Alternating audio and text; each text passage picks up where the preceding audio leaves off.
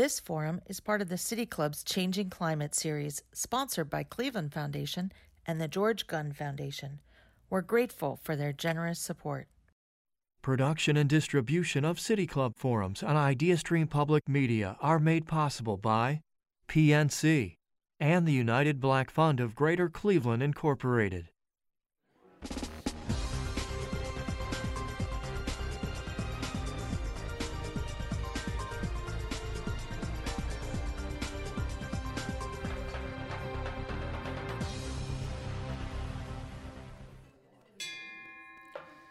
Good afternoon, and welcome to the City Club of Cleveland, where we are devoted to conversations of consequence that help democracy thrive. I'm Dan Moulthrop, Chief Executive here and a proud member. And I've got to say, it is great to be back here in person, and it's great to see all of you. Thank you so much for being here. I know that the variant and the cases are on the rise, and we thank you for being here and for masking when you need to. It's really good to be here to introduce our forum today, Climate Conversation and Community Power. It's part of our Changing Climate series. Environmental activism and environmental racism are not new to Black communities, Indigenous communities, and other communities of poverty and communities of color. Over the last decade, high-profile examples of environmental damage to poor communities of color have been well documented. Just think of the lead poisoning in Flint, Michigan, or the oil pipeline rerouted through the water supply of the Standing Rock Indian Reservation, or, closer to home, the dump operated by Arco Recycling in East Cleveland. The consequences of climate change also disproportionately harm poverty-stricken communities and communities of color. Heat islands and severe air pollution are more likely to be found in historically redlined neighborhoods throughout American cities, for instance. Despite this, however, efforts to advance clean energy have often excluded diverse voices. But what if there was an opportunity to invest in efforts across Ohio that sit at the intersection of racial equity, democracy, and climate? Is there a better way to center underrepresented voices through intentional and authentic community listening? This very idea has blossomed into the Ohio Climate Justice Fund, which is a new and exciting initiative launched last month. Guiding our conversation today is Margaret Bernstein. She's a journalist at WKYC-TV who serves as their Director of Advocacy and Community Initiatives. And Margaret, my good friend, I'm going to turn it over to you to introduce our panel. All right, thank you so much, Dan. I am here today with three incredible individuals, all of whom are involved with the Ohio Climate Justice Fund. We have next to me Rachel Bells, Executive Director of Ohio Citizen Action.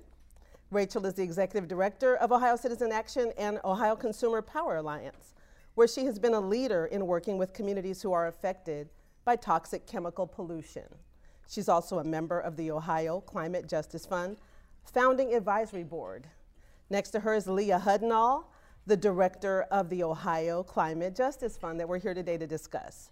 In 2020, Leah founded the Legacy Perspective, a civic consulting firm that promotes community-centered strategies to champion the voices of those who are most dependent on and affected by the decisions of local government, philanthropy, and nonprofit organizations. And then we have Tanner Yess, and his last name is Yes, Y-E-S-S. He's the Executive Director of Groundwork Ohio River Valley. Tanner was raised by scientists and grew up paddling, pedaling, and planting trees.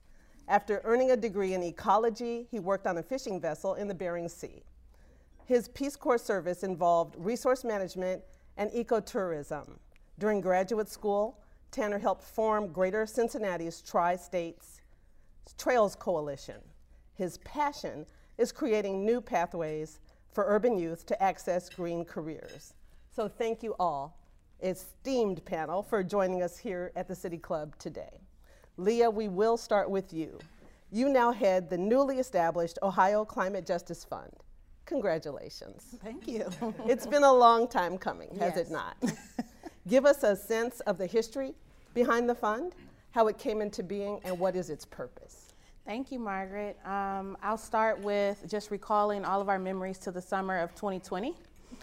There were a lot of things going on all at once, but many of them centered on a racial uprising that I think we all experienced, no matter where we call home. And with that came an urgency from corporations and institutions to act on that uprising. So what many national philanthropic partners did was commit to spending above their 5% IRS requirement. And one of those institutions was the George Gunn Foundation.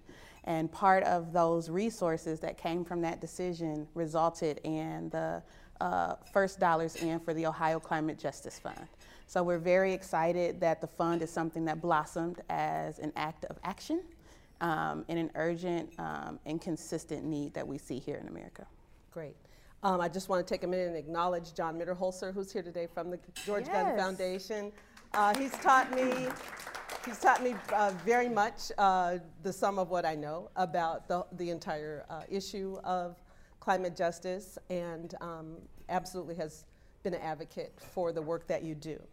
Yeah. Rachel Bells, you are an environmental leader in your own right, and you're serving as an advisory board member for the Climate Justice Fund. Mm-hmm. Talk about what it's like to serve with your peers on this board and what you think the fund is accomplishing. Absolutely, thank you. Well, one of my fund advisory board member is Samia Bray, who gave the intro. Thank you for being here today, Samia. And I've been in environmental work for about 30 years, and I have never worked with such an amazing group of people. Partly, it's the most inclusive group I've ever been in. It's also folks who have been in different parts of this movement. And the ability to learn from each other, but I can say for me especially to learn from folks like Samia and all the other people on the fund has been really just immense. Coming from Ohio Citizen Action, a very, very grassroots group, but with a long history, one of the things I noticed is that we needed to make sure to get the funds to some of these groups as quickly as possible. And so by being able to serve on the advisory board, we've been able to get things going, but then also with thankfully Leah's help, we would be nowhere without Leah, really be able to launch it and get connected to the groups who need it the most. We know what it's like to be a grassroots group that's not funded or underfunded, and I don't want to see others have to take such a long path to that end. Now, Tanner, you are one of the first grant recipients. Tell everybody what's going on down in Cincinnati. Talk about the Groundwork Ohio River Valley, which is doing some groundbreaking grassroots work there, and what it means to receive this grant. Yeah, so shameless gratitude, first of all, again, because we're getting money, right? And everything went down in 2020. I was like, okay, they're going to come give us money. We have to fight. We're a BIPOC-led organization. I think the only one in Cincinnati that's the environmental nonprofit, all levels of staff and board. And we hustle. I like to say harness the hustle. It's in your blood, if you know what I mean, if you have to go through whatever levels of hustling throughout your life because of the color of your skin or your circumstance or whatever.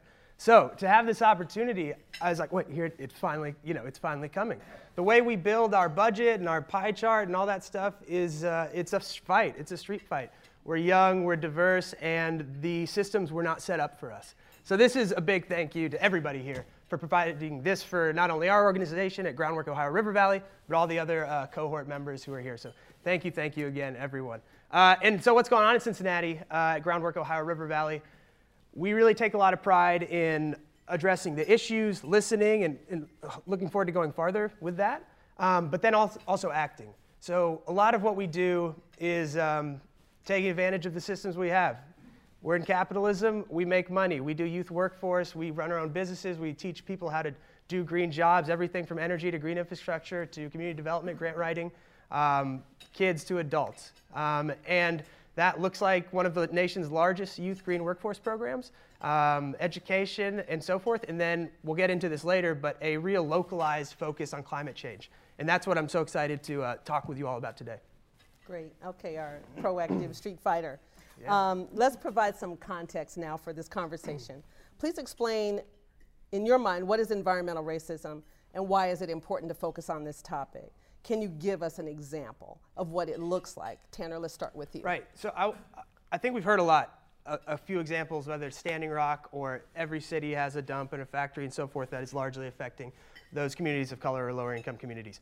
The thing that I want to focus on and go into is that there is no more single climate change issue. If we look at the racist or traditional systems, which are planning or zoning or the way we set up our cities or legal system or whatever it is, we're crossing so many boundaries, we're so intersectional that we have to have the nuanced solutions to combat these things, right? So how do we do this? Again, step one is listening, but the real point I want to make about environmental racism is that we can no longer think, okay, we got lead out of the water, we're good. We got solar panels in this forest, we're good. We have to have solutions that put them in the places of greatest need. So you're looking at a neighborhood downtown in City X. If that's a great place for solar, do that. If that's a great place for green infrastructure, do that. But it has to be tailored to and fit to the place, and that means talking and listening first of all. Okay, let's talk more about examples, though. What? Right, it's abound. So Rachel and I are from Cincinnati, somewhat equivalent to the Cuyahoga River up here. We have the Mill Creek in Cincinnati. It's the industrial backbone. It's our historical backbone. It's kind of why and where the city is today. It releases about 7 billion gallons of untreated sewage in the Ohio River every year. So what impact does that have? It's a public health hazard, obviously, but it goes far beyond that. Maybe you as a young person or a resident, your connection to nature is that of health or unsafety or whatever. And then we have impacting, compounding effects of climate change. So it's getting hotter, your basement's getting more flooded, your sewers are backing up. This is widespread throughout many parts of especially Rust Belt city in the Midwest. And so again, what do we do is a proactive response to that. It's development, it's enhancements, it's job creation, it's income that not only provide income or whatever it is, but respond to environmental quality of life issues. Okay, Rachel, your thoughts? There's so many examples, and like Tanner said, it's ubiquitous. But another example that we can all, I think, connect to, sadly, really, is our air pollution as well. So when the interstates were built, they, eroded oftentimes black communities, first of all. And when you think about the communities that are left and the closeness they have to the particulates and all the air pollution just from the interstate and the transportation, all the truck traffic and everything, you automatically have a worse situation, a worse quality of life. And people may or may not know what they're experiencing, and how many pounds a day or whatever, in their lungs, but they know that they or their children or many of their family members have asthma, or that they, can't go outside on certain days. And that is the daily living that people all throughout our state have. And there's not any part of our state that is really, really good on these issues. Whether it's general environmental or environmental racism, it's all one and the same. Leah, why don't you weigh in? I think here in Cleveland, we've struggled with lead-based paint in our homes. Many homes that make up what were historically red line communities. Many homes who have not seen investment since they were structured and built.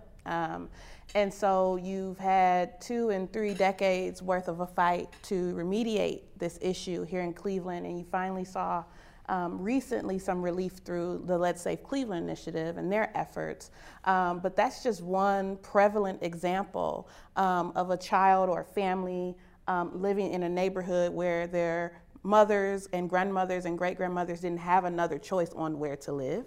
And now these homes, if they were painted before '74, are all filled with lead-based paint, right? And the dust and the particles and all of these things are in the homes of the children that we're asking to go out in community and thrive. Well, that's one form of environmental racism that I can just put here today relative to the city of Cleveland, where I'm from and where I love, so. Now, we tend to think of the environmental movement as being very white, even though people of color, as you point out, are often critically impacted by these issues. How do you guys unpack that? Have we done a good job in Ohio and nationally of engaging and including communities of color in the solutions to these problems? I'll jump in, no. We have not done a good job at all, whether that's Ohio or national. But we are starting. And the best place to start is when you need to start. And that means that different people are on different paths, whether you're talking about self-transformation or organizations or any parts of our economy.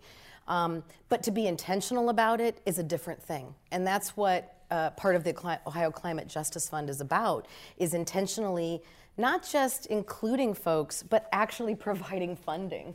Tanner and I were talking, it is really difficult to raise the money. And if you're at the most community level, it's the hardest because you're both hustling for the funds, as he said, but you're also working to do the work itself.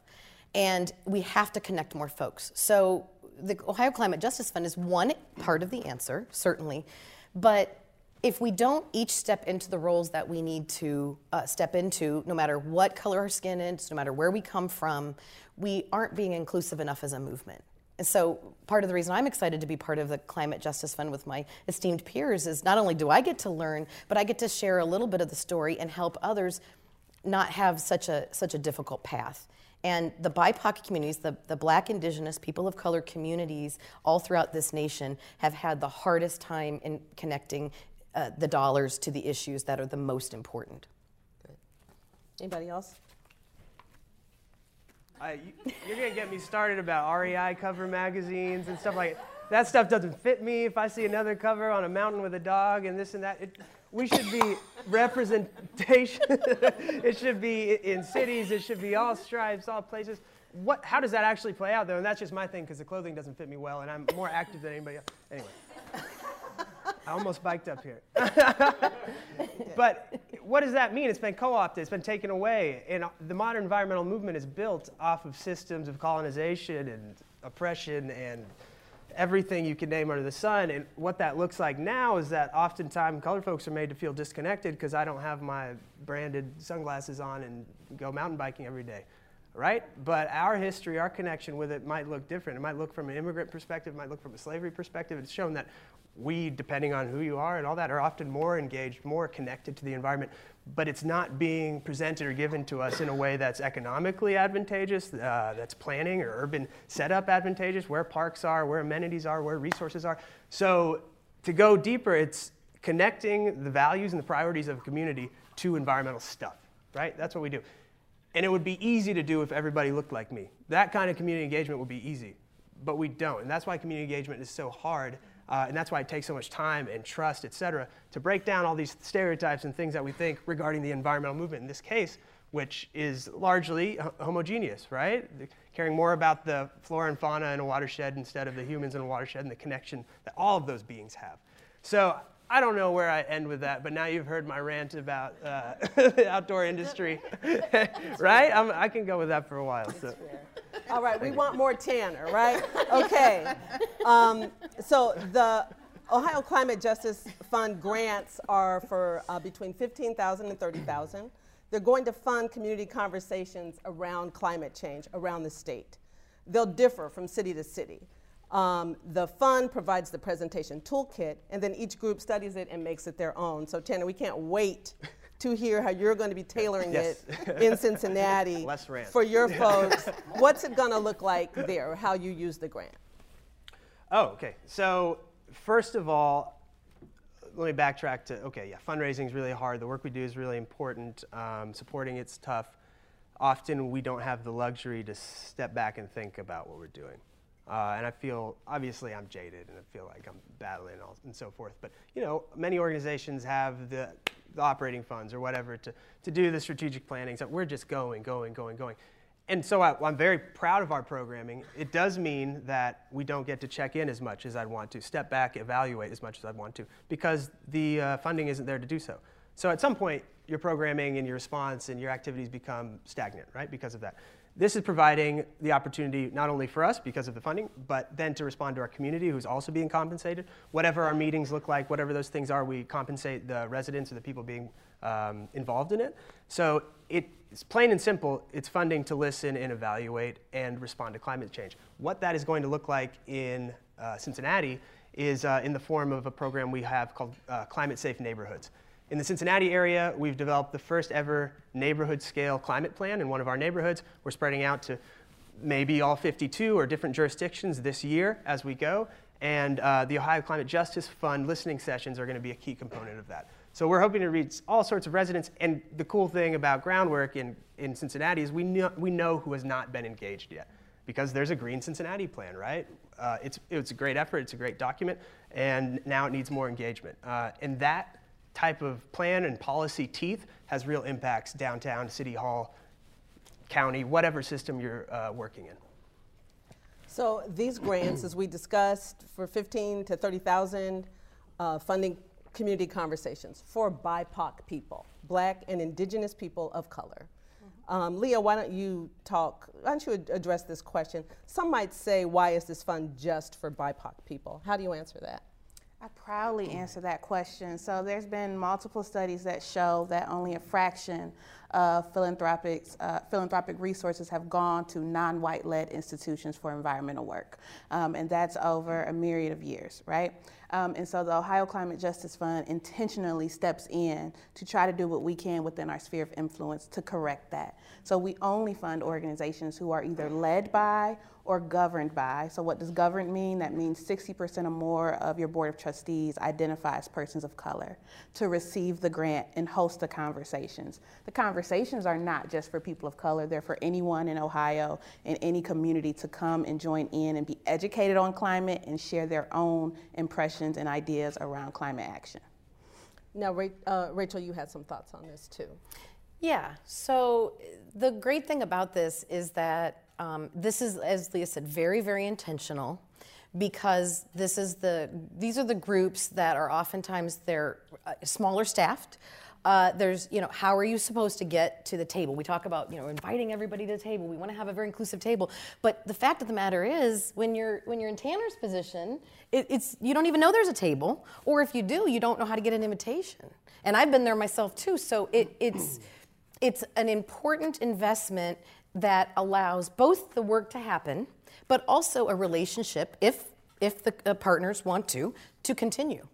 And there's no other way to make that introduction and make friends and build the trust, and also be able to build the trust and mentorship of the partners within the cohort itself, because it's tough being a community-driven organization trying to figure out how you're going to make payroll and how you're going to do this and how you're going to do that while you're doing the work. So this is a critical piece of it. It's not the only piece. We need a lot more of this, don't get me wrong, but it's a start, and because it's participatory grant making, meaning the other folks on the advisory board like myself usually are applying for grants. We're not giving grants. So we're learning a lot too about that kind of a process and bringing I think a different approach. I'll build on that a little, Rachel. Spot on, and what we can do going a step further is being associated with Leah, now I have some validation, right? Now I have some cred. I can use that guilt, I can use that shame, whatever.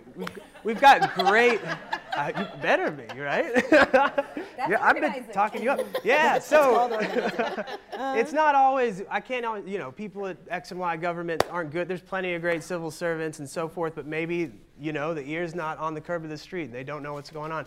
This type of thing validates me in our effort to involve not only people who need to get their stories out or want to tell their experience or whatever, but those who might be making potential decisions down the road. And that's where we can really get some stuff done beyond the listening. And that really is our accountability after this first stage of things. All right, we are going to start to wrap up with an important question. Climate change is a critical issue, threatening our planet with all types of issues, all types of threats. Food insecurity, water scarcity, flooding, infectious diseases, extreme heat, economic losses, displacement. These human impacts have led the World Health Organization to call climate change the greatest threat to global health in the 21st century. What are your thoughts, and I know we could go a whole day on this and write a book, but what are your thoughts on whether government, the media, philanthropy are doing enough to respond to the pressing challenge of climate change? At this point, is it really up to the people? Leah, do you want to start? Yes, it's up to the people to change the climate icon from a polar bear to a child. And the only way that it's going to happen is if we begin to demand. I think anyone in here who knows me knows that I don't personally call myself an environmentalist for that reason. I don't feel like the movement ever really included me or people that looked like me. And so I just take my hat off and I take a bow to those who have dedicated their careers to this fight and to this effort. Because to be fighting within a realm where it wasn't set up for you to succeed, which could be a lot of different sectors, but we're talking about this one, it's a very hard battle. And so I do think it's up to people to give the media, philanthropy, and government the cue on what we will and will not accept moving forward.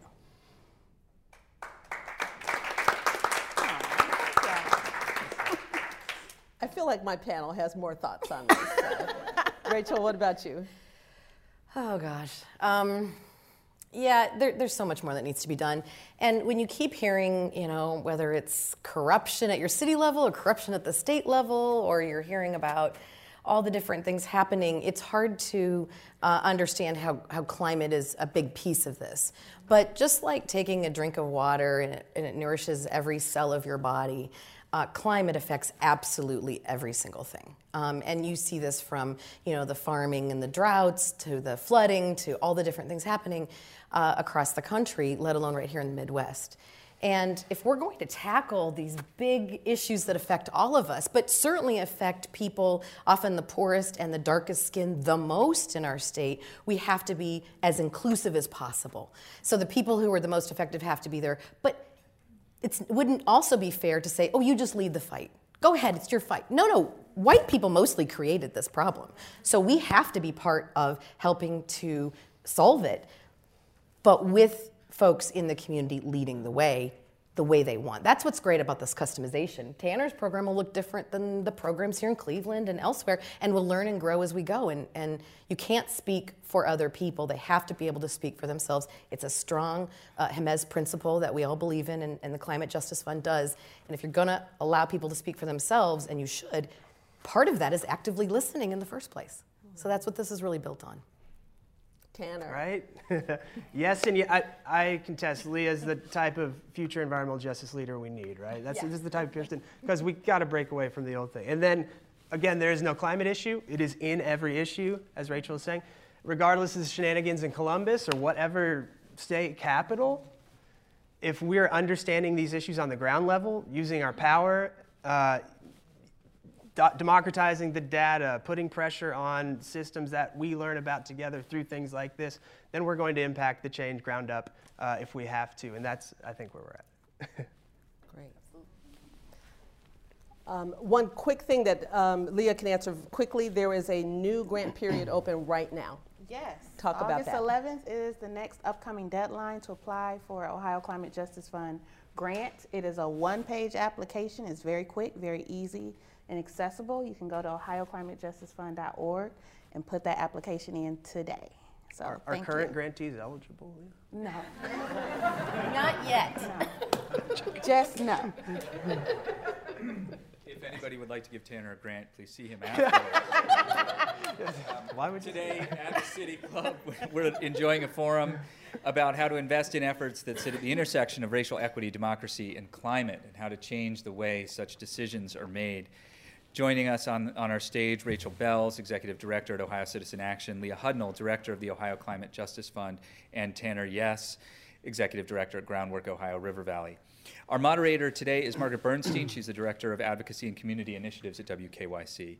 We're about to begin the audience Q&A. We welcome questions from everyone, City Club members, guests, students, and those of you joining us via our live stream or on the radio broadcast on 90.3 IdeaStream Public Media. Now, if you have a question here in the audience, our Q&A is a little different than it might have been last time you were here. We ask that you first raise your hand and wait in your seat until a City Club staffer kind of motions you over to the designated microphone over there. If you're unable to walk to the microphone, our staff can come to you. And as usual, if you'd like to tweet a question, please tweet it at the City Club. And you can also text your question to 330-541-5794. The number again is 330-541-5794. And we will try to work it into the program. Supervising our microphone today is Content and Communications and Program Innovation Manager, Alyssa Raybach. May we have our first question, please? Anybody can go up. There's one on Twitter, I know.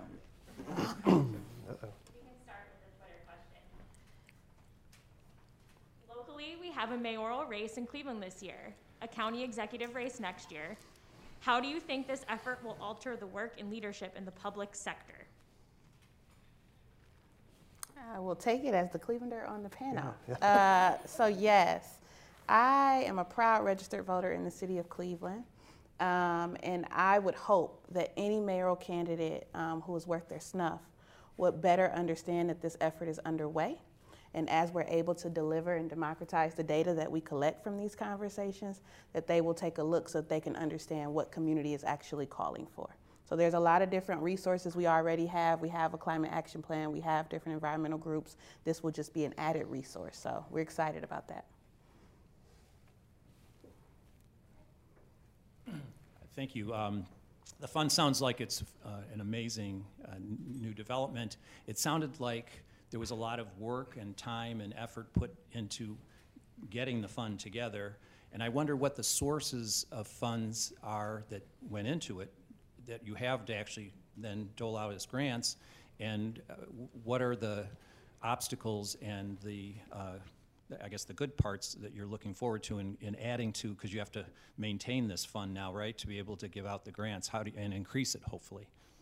Yes, so our seed funders were the George Gunn Foundation, the Cleveland Foundation, and the U.S. Energy Foundation. You're correct, a lot of work and intentional planning and tears and laughter went into forming what you all see today. And you're also correct in the fact that we have to continually fundraise to be able to re-grant the dollars out to these organizations. And so I'm excited about being able to have proof of concept from these first 2 cohorts to be able to take the show on the road to other potential funding partners and show them what impact we can have when we actually invest in conversation. This grant is about nothing else but actually supplying what is needed to host conversations in community. That's what it's for. Everyone has the same deliverable. Now, how they all execute it will be the magic. That's what we're excited for. One of the other difficulties that you might imagine is myself and the other partners of the steering committee are incredibly busy people in our own right. And I mean, for a large part, this was another volunteer activity, right? A pretty high level one, don't get me wrong, but it still you had to find time and energy to do it. And I have to tell you, if we didn't have the ability to hire Leah to be able to do the organizing piece of it and really just kind of keep us all focused, it would not have launched when it did. And it needed to. And so it's another reminder that so many times the people who are so invested at the community level are asked to do more and more and more. And I would say, I would actually speak for my cohort, people of color are even asked more than I am. If we didn't have the ability to work together and the trust to work together to figure this out, this wouldn't have happened. So it's a big thanks to the funders, it's a big thanks to the other steering committee members, it's a big thanks to Leah. And then we have to have great, applications from folks. Right. And that was amazing to see those. Let's talk about that. Leah and Rachel, who are some of the other grantees in your first cohort? We had 9 grantees across several different cities in Ohio, including Lima, Dayton, Cincinnati, Columbus, and Youngstown, I believe. We have one here with us in the room today, See You at the Top, a 501c3 based in Cleveland, Ohio, who focus on exposing youth of color to the great outdoors and the healing the healing that can come in nature. And so there's 7 more that you all can read about online. If I start rattling off who they are, I'll forget one, then I'll be in trouble when I get off, so I'll stick to that safe answer. But we're really excited. Are they all formally environmental groups, or is there diversity? It's a great mix. We have a community development organization. We have some I would call them legacy organizations who started with an environmentally focused mission. But the great thing about Climate Justice Fund that I'm trying to get across to everyone is that you do not have to consider yourself an environmental organization. As Tanner has said throughout our time today, climate is not just a singular issue. It permeates through everything we all care about.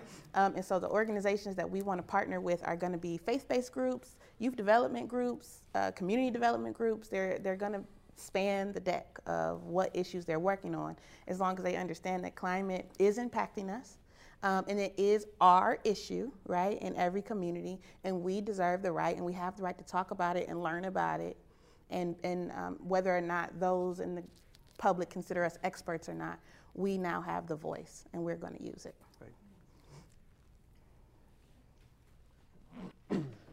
Hi, thank you for this wonderful discussion we're having today. I'm with Global Shapers Cleveland. So we're a international organization representing young people across the world under the age of 30. So I was just curious about how this fund could involve young people specifically, like high school students, college students, in these conversations, and also if we think about Cleveland specifically and how all those in college tend to leave, like when I went to Case, we were considered like the brain drain, right? So like a lot of Case students will leave Cleveland. So I'm just curious, like I'm thinking about just involving young people in these conversations, but also giving them a sense that this is their home and this is a place that they can build community and a career and kind of lead, these conversations and these actions to, climate change adaptation, mitigation for their communities and themselves going forward. Yeah. I'll jump in. They're already having these conversations. We're behind. Us older folks, we're behind. But what I think is critical is that there's that connection point, right? So the conversations are being had, but some of us who can help, whether it's influence or provide support, financially and otherwise, if we're not making that connection, then we're not doing our jobs, really. So this, I don't know that this is going to directly hit what you're talking about, but there's so many different opportunities, and it's kind of an open process for a group, a 501c3 group, or a group that has a 501c3 sponsor to have the conversation they want. And I think my best guess is if you are a group that works in the youth area at all, that would probably be an area you'd have the most conversations. Or if you're wanting to get in that, I could imagine maybe in the future some organizations pairing up together, or maybe they've got different communities they serve, but they could have the most diverse type of conversations.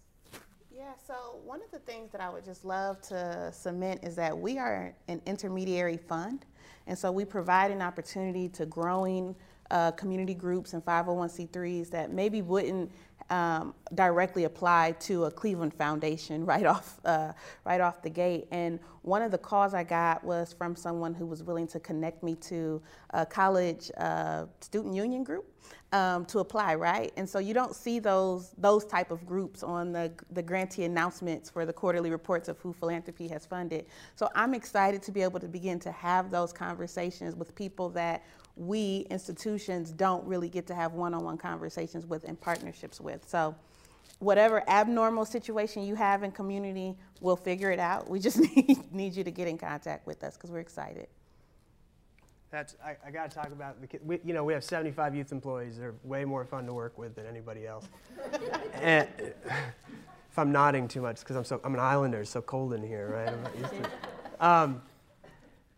They're the best messengers. They're the most up on the things that might impact them, but they don't always have an outlet to impact the change or spread the word that they might want to. Especially double that if you're coming from a community that doesn't have this built-in connection with nature or environmental science or whatever it is. Again, that's type of stuff that's kind of been co-opted. So to connect that, again, to income or recreation in a safe place with people who look like you, and you start to build those advocates and those change makers in the communities that need them most, that have these connections that are most suited for, et cetera, then our job is done. So that's why I prioritize youth workforce so much, because it builds in all of those things. And Groundwork is part of a 21-city network across the U.S., supported by the National Park System. And we all do this to an extent, but I think Cincinnati's one of the biggest now. Thank you. Yeah, it might be a little biased. Everyone. Thank you for this very important conversation. My name is Kwame Bachwe. I am also with Cleveland Global Shapers. We decided to take over the Q&A today. So my question is, I recall a quote by Brené Brown where she says, if it's not measured, it probably does not exist. And I have a personal pet peeve with organizations that do not measure impact in any form. And so my question to you is, as you are administering this fund, do you have a system in place where you are tracking, monitoring, and measuring the impact that the organizations that you are funding, one, are having, and then two, the impact that the fund is having? And how do you sort of intend to loop this feedback into the establishment and administration of future funds? Thank you. So after every community conversation, grantees are asked to pass out a survey, digital or hard copy, to all of the conversation participants. And so it's an anonymous survey that's collecting data from individuals who are in this conversation, going a bit deeper and a bit more personal about their direct relation to utility costs and, food insecurity and just climate impact in general. The other side of that coin, though, is that the host is asked to complete a survey after every conversation. And it gives them ample room and space to tell me everything that we didn't do right on behalf of the Climate Justice Fund to help them better at the next conversation. And so we just had this internal conversation about, we're done with this first cohort. We'll have probably over 40 different host surveys and over 100 different participant surveys. What are we going to do with this data? One, what are we going to do with it? How are we going to really synthesize what we learned from it? And then two, who do we owe it to release it? So we want Climate Justice Fund to be an added resource. We don't want to become another adversary to community who's fighting with us about getting information that they participated in and things like that. So we're very much thinking about how we're going to measure, and not just so much Climate Justice Fund's impact, but the impact these conversations have had on their community. It's one thing now to go into your city hall and say, this is the right thing to do, please do this. It's another thing to go back next year and say, well, we had 3 conversations with 50 people each, and all of them said they wanted this, and we have it documented. And that will stop the hustle that Tanner has to continue to have and his peers and his cohort, we're hoping, because they'll be armed with this data. So I agree that data is very important. Kwame, if you have some other ways you'd like to help us measure all of this, then you are welcome. Okay. It's one side of the coin, right? And I'm always like, measurement, you funders, just believe me. I'm going to spend so much time in it, right? But there's a better answer there and a sweet spot. And you'll get my GIS nerd out here. And so you can physical, spatially, and then even conversationally, anecdotally, blah, blah, blah. All this needs to be lined up with hard data. So I would love for you to go to our website and check out our Climate Safe Neighborhood dashboard. You can compare surface temperature with socioeconomics, with race, with tree canopy, with combined sewer overflows, with blah, blah, blah. And that helps us to prioritize our work. And then the impact done, or the programs, or the whatever we're doing, that's mapped by the kids, that's logged by them on the phones, and then it all populates. I don't have to worry about the reports and so forth. And we're going to do the same type of things with the conversations. And while it's not a huge number, it doesn't sound like a huge number, almost all of the applicants, well, first of all, the applicants did need to have at least a minimum of 3 community conversations, whether it's $15,000 to $30,000. So they have to have that. But most of the applicants said they were planning to have about 50 people, roughly. So that's 150 people in each one of these, 9 representatives in the cohort. And that's a whole lot more conversations than we've had. So even though it doesn't sound like it's as big a metric as it is, knowing what you get out of that and the fact that it's customized to the communities. We're not coming in, nobody's coming in and saying, this is what you have to think or say or whatever. It's a guided conversation, a listening session that we were lucky to learn some things about from folks in Illinois who've been using it. So it's a new process for us, but it's not even new for the Midwest. And so we're building off of this wonderful thing. And then the other thing I think is cool is that because there's so many different pieces to this, Leah and the fund helped provide, and our folks in Illinois helped too, provide some of this information ahead of time with all these handouts and how do you do this and how do you do that, to make sure that it's as easy as possible for Tanner and his group or anybody's group to actually do the work of the conversations and collect them and all that. Because a lot of times when you're in that situation, you have to come up with all of that on your own. Right. So it's attempting to set it up to give us the most measurement, to give the groups the most measurement possible so that it will help our movement in general. And I was really nervous. I think I kept saying, I'm not trying to patronize you all, but here's a press release, but it really was to take away the barriers of just taking out more time to sit down and construct all of these different materials. And so that's one less barrier when you just have a link, here's a toolkit, it's 50 files in here, God bless you. Come back when you have questions, So helpful, yeah. Well, and it also, you can change it for your group too, but exactly. It's a start, and it's, if you don't have a communications team, and I just barely now have a communications team after 40 plus years, it's really hard to do that kind of stuff. Right. Mm-hmm. We have another question from our virtual audience. I know this forum is about a process to uncover solutions, not the solutions themselves, But if you were participants in one of these dialogues that the grantees will lead, what issues and solutions would you be advocating for? Oh, nice question. Great question. Twitter always has good questions. Tanner? Well, sure. As it relates to just waiting to pounce, you know. Always the goal for us is to connect academic, practitioner, maybe that being a resident or someone with lived experience in this case, and policy or government, right? So the vein of our programs cuts through these in many ways. And as an example, believe me, because I feel like we're going to start just guerrilla sending kids on top of roofs with solar panels and stuff at this point, because it can't be that hard to screw these things in and plug them in. But the policies behind this stuff is insane. And then with that comes potential jobs, carbon emissions, and so forth, and you're getting all the, and I'm not super solar or super, like I think the right solution for the right place and so forth. But if you're not having all of those levels connected, then you can't reap all these multiple benefits. So that's just one example of which there are, I don't know how many dozen, state, federal, city. And again, that's a cool thing about this process. There's all sorts of stuff, if it's not happening in Columbus, that we can do even in our city or our neighborhood jurisdiction, even at the community council level. There's all sorts of stuff about, oh, how is this data, how are these conversations going to inform where we put that park, for example, all the way up to state or federal legislation. Yeah, I had someone tell me a story, and you know, I think I'm a good listener. Some people might disagree, but about watching someone come with a crew from, I think, Dayton to install solar in their community. And they wondered to themselves, well, why'd you have to go all the way to Dayton to get the people to do that work? And so I think my issue would be the green economy and the clean energy economy that we want. I want my brothers and my cousins and my friends that look like me, that are from the southeast side of Cleveland, to be able to have the opportunity to move into this new economy and to earn money without risking their physical health, as our grandfathers did working in these power plants. So that would be my number one issue. Is that uncharted right now? Is that work not being done in? Well, we have more stats data that shows us that those opportunities are not really either being afforded to or taken up by people of color. And so that's just another fight, right? To be able to make sure that we're advocating for the access, but then also that the people in our communities have the training and the education they need to be competitive moving forward. Rachel. So this is what I'm going to tell you in your session, Tanner, because I'm in Cincinnati, so I want to be in Tanner's session.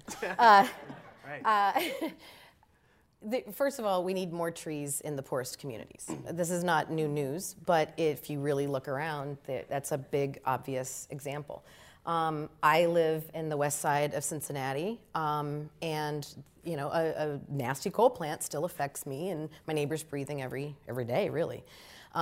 I would also be talking about what possibilities we have with solar, what possibilities we have with our community, with our aggregation program. And then there's the new effort of Power Clean Future Ohio, of which Ohio Citizen Action and many groups are part of, that is about locals leading the way, so that there are places to be connected with your ideas, even including the conversations and beyond the conversations. Because what I think we all want to make sure happens is that, or doesn't happen, is that you're in this conversation and then you just drop off, unless that's your choice. You know, and it's usually that it's not your choice, you just don't know where to go with it next. So we want to have those connections. Hi, everyone. My name is Ayat Amin. I'm an environmentalist running for Cleveland City Council here in Cleveland.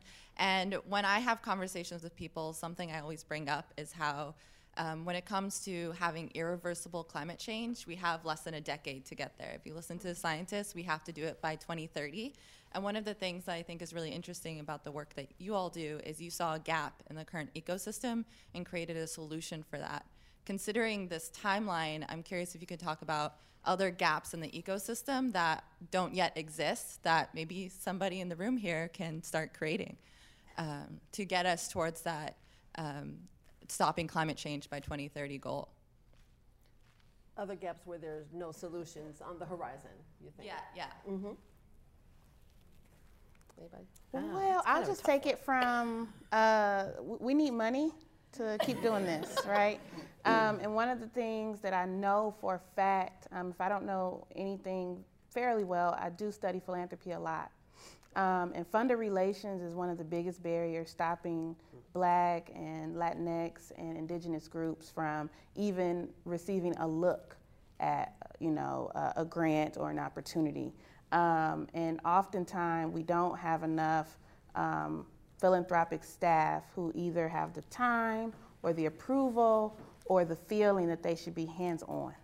And so I want someone to create some sort of well-funded, well-oiled machine that will allow growing organizations to come in and learn what they don't know and meet folks that they just, where would you walk up and meet someone from the George Gunn Foundation? You don't. There's no happy hour that exists for that.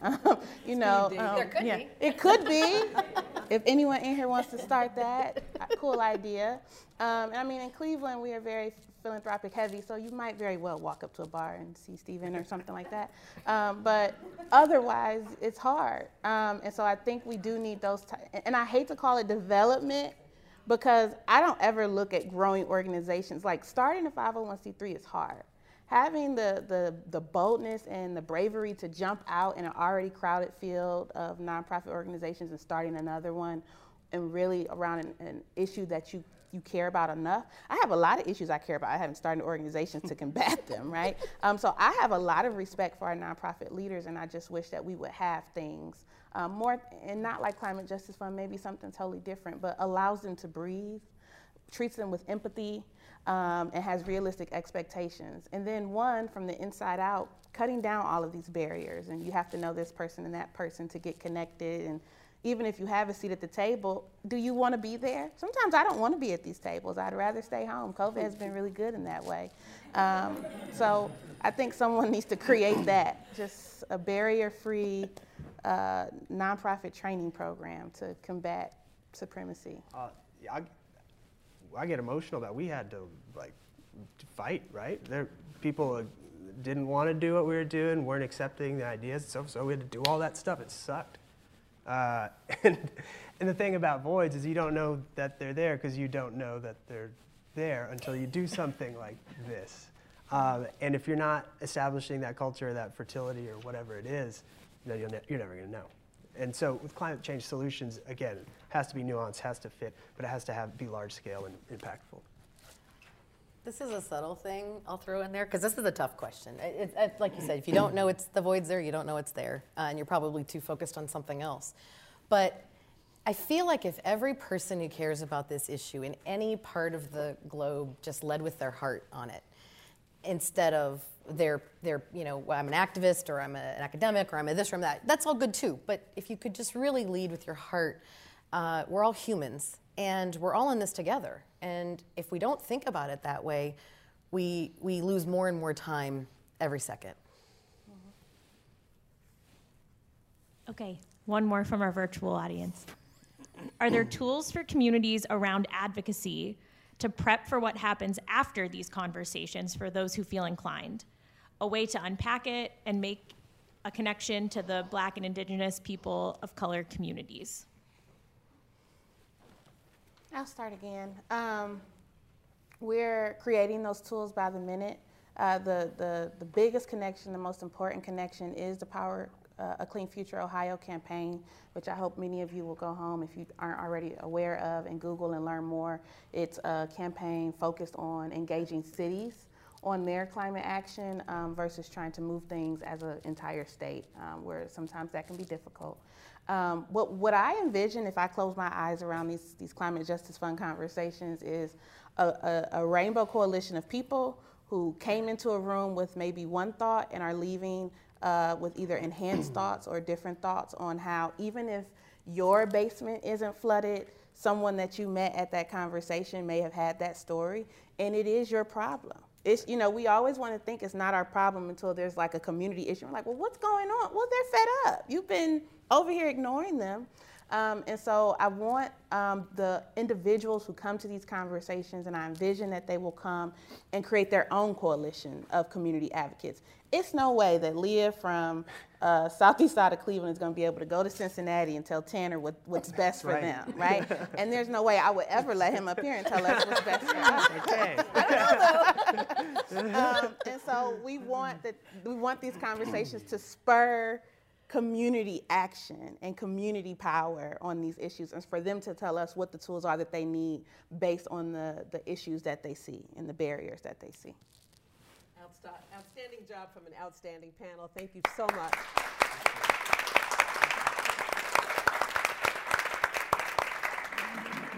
Thank you, Margaret. Today at the City Club, we've been enjoying a forum on climate justice featuring Rachel Bells of Ohio Citizen Action, Leah Hudnall of the Ohio Climate Justice Fund, and Tanner Yes of Groundwork Ohio River Valley. Our moderator was Margaret Bernstein, Director of Advocacy and Community Initiatives at WKYC. This forum is the second of 3 forums in our Changing Climate series presented in partnership with the Cleveland Foundation and the George Gund Foundation. Community partners for our forum today are Black Environmental Leaders, Ohio Environmental Council, the Ohio Climate Justice Fund, and Power Clean Future Ohio. We appreciate your partnership and willingness to spread the word about the forum. Lastly, we welcome guests at tables hosted by the Cleveland Foundation, the George Gund Foundation, Ohio Environmental Council, and Black Environmental Leaders. We're very happy to have you all here. On August 10th and 17th, the City Club of Cleveland, in partnership with IdeaStream Public Media, will be hosting the Cleveland mayoral debates. All 7 candidates seeking office are expected to participate. You can view the debates online at cityclub.org or tune into the broadcast on 90.3 WCPN or WVIZ PBS, that's IdeaStream Public Media's platform, starting at 7:30 on both evenings. There won't be an in-person audience, just so you know that you're not missing out on anything there. I know all of you would like to be there. Ohio is also looking forward to a 2022 gubernatorial race, and leading up to the election, we'll be hosting conversations with candidates seeking statewide office. To begin these conversations, former Congressman Jim Renacci will join us next Friday, August 13th, here at the City Club. There are a few tickets still available. That brings us to the end of our forum today. Thank you very much, panelists. Thank you very much, Margaret. And thank you for being here with us in person. It's great to see all of you, and thank you for listening and enjoying the forum with us. Our forum is now adjourned. For information on upcoming speakers or for podcasts of the City Club, go to cityclub.org.